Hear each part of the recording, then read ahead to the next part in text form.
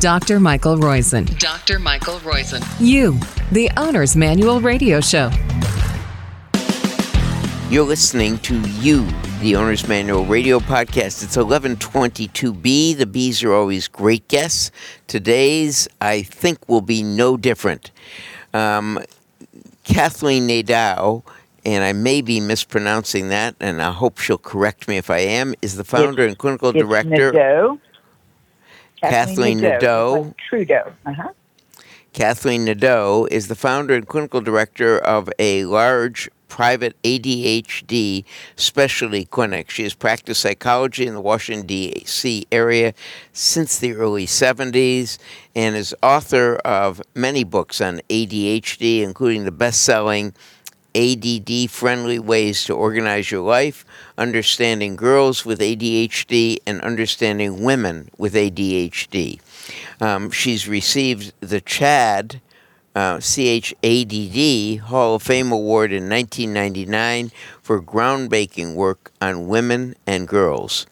And so she tackles adult cases in the aging generation. The book that we're going to talk about today is excellent. It's called Still Distracted After All These Years, Help and Support for Older Adults with ADHD. It's published by Hachette Go. And the introduction states, do you forget to pay bills, live in a disorganized environment, struggle with depression and anxiety, procrastinate on projects, even ones that initially excite you, have high levels of conflict with those close to you, or have a child diagnosed with ADHD or a family history of learning disorders? Well, maybe that means you may have undiagnosed or even diagnosed ADHD. Kathleen, thank you very much for coming on. Oh, it's my pleasure, and I'm excited to be able to talk about this. This is the very first book ever written for older adults with ADHD, and guess what? We don't outgrow it. So there are a lot of older adults with ADHD.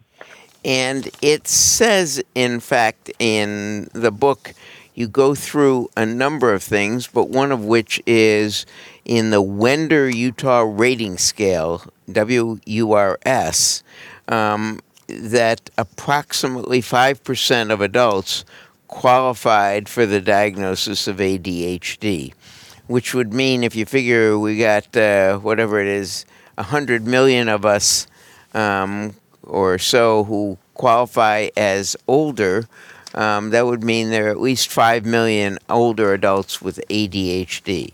Is that correct? Am I doing something wrong in that calculation? That is very correct, and if anything, I think that is an underestimation.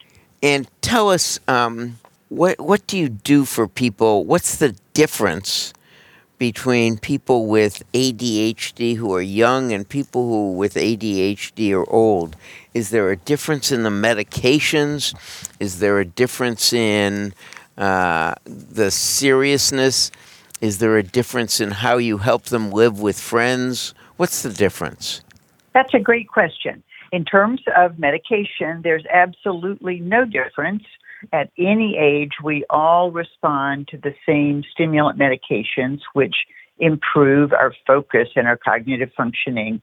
Doctors, unfortunately, are not experienced in treating older adults with ADHD, so many of them are unnecessarily concerned about prescribing stimulants and decide not to do it, which is really kind of ironic. A lot of your listeners may not realize that stimulants are routinely prescribed to geriatric patients in nursing homes because it helps them with alertness, with energy. They prescribe it when these folks sitting in wheelchairs are lethargic. So if they can safely take it, so can adults ages 60s, 70s, and even into the 80s. In addition to medication, are there other therapies? You go through other techniques in the book. And I should mention the name of the book again, Still Distracted After All These Years. And tell me again, is there a website that has more information about the book or about you on the website? Yes, my clinic is called the Chesapeake Center for ADHD Learning and Behavioral Health. The Chesapeake Center because we're near the Chesapeake Bay in Maryland. And if listeners would go to ChesapeakeADD.com, they'll find lots of information about me, about this book, and about other books that I've written. But I think what I really want to talk about in the brief time that we have is how important it is and how life-changing it can be to get diagnosed even at a later age. So many older adults think, well, if I've lived with it this long, why would I bother to get diagnosed now? But I interviewed 150 older adults preparing for my book, and all of them were diagnosed and treated for ADHD in their later years, and every one of them told me that it was really a life-changing experience and that they were so glad they'd done it. What I'm worried about is that older adults with undiagnosed ADHD tend to age more rapidly because they're not taking good care of themselves. It's hard for them to get organized. They have irregular sleep cycles. They tend to eat an unhealthy diet because of the planning and organization it takes to eat a healthy diet. They don't routinely get enough exercise. They're not organized and disciplined in a way that they might be if they got treatment for ADHD. I mean, one of the things I find is even for adults that function pretty well during their working life, when all of that structure goes away, when they don't have a built-in social life, they don't have a schedule for the day, that ADHD really begins to take a toll, and they often become very socially isolated, depressed, not in touch with their family as much as they ought to. And I think one of the things that I want to share with your listeners is that I asked all these 150 adults, what is your biggest concern as an older adult with ADHD? And they said, just not seeming to accomplish anything. No matter how many things I start, I don't seem to finish them. I'm living in disorganized chaos. I'm very frustrated that I'm not having the retirement years I dreamed of having. There's an association, I think you point out, between lack of retirement savings and the planning for retirement and ADHD. Does ADHD, is it invariably a lifelong problem, or can you develop it later in life? In other words, is there, if you have it as a senior, would you have had to have it as a 20-year-old, for example? That's a great question. Let me answer your first question first, and that is there a link between financial stress and being an older adult with ADHD? And the answer to that is yes. I mean, everybody has trouble saving for retirement, but you particularly have trouble when you have ADHD because, again, that requires planning and organization and self-discipline. It requires us not going on that vacation, not buying that new car, whatever it is that might take our hard-earned dollars because we need to save for retirement. And statistically, adults with ADHD are less prepared for retirement than adults without. So that's number one. But I think in general, what people need to understand is that they need connection and structure in their lives. And that's hard to create for yourself, especially if you're living alone. And many older adults with ADHD are living alone. They've either lost their spouse or they are divorced. Many are single and become more and more socially isolated. And some of the things that I recommend for them is to do something, organize something to get you out of the house every day. It might be a small part-time job where the main purpose of the job is to get you out around people and interacting with them. It might be joining an active adult community so that there are organized activities that you don't have to plan. All you have to do is show up. In this, if you will, adult community, where all you have to do is show up, do you tend to see ADHD patients get out of depression or out of their anxiety? In other words, one of the things I think I got from your book is that there is an association of ADHD with anxiety and stress and depression. Is that right, or did I read more into it? No, that is very right. In adults, ADHD rarely exists alone. Anxiety and depression are very, very common conditions that adults, and especially older adults with ADHD, struggle with.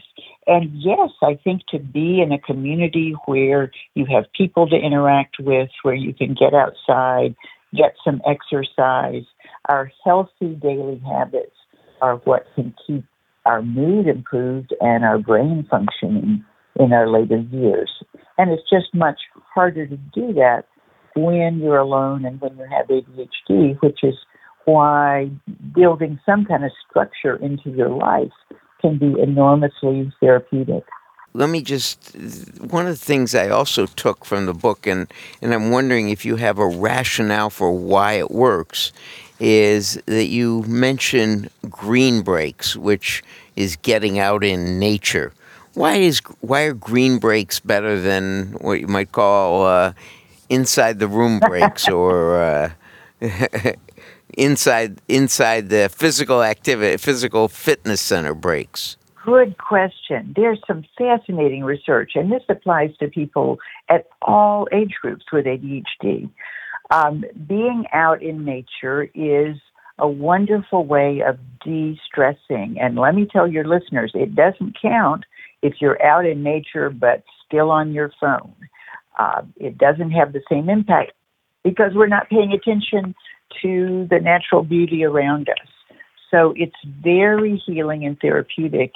And in a lot of ways, what we are realizing is the way we're living in modern society, constantly on our digital media, being bombarded and distracted constantly, is really not good for our brains. And it's especially not good when we have ADHD. We've been talking with Kathleen Nadeau, like Trudeau, Nadeau, I guess Nadeau, Nadeau.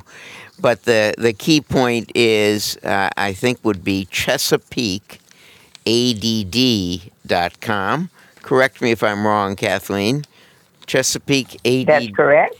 Is where you can find out more about her and get to see her tremendous abilities to help if you've got someone in your family with ADHD or ADD.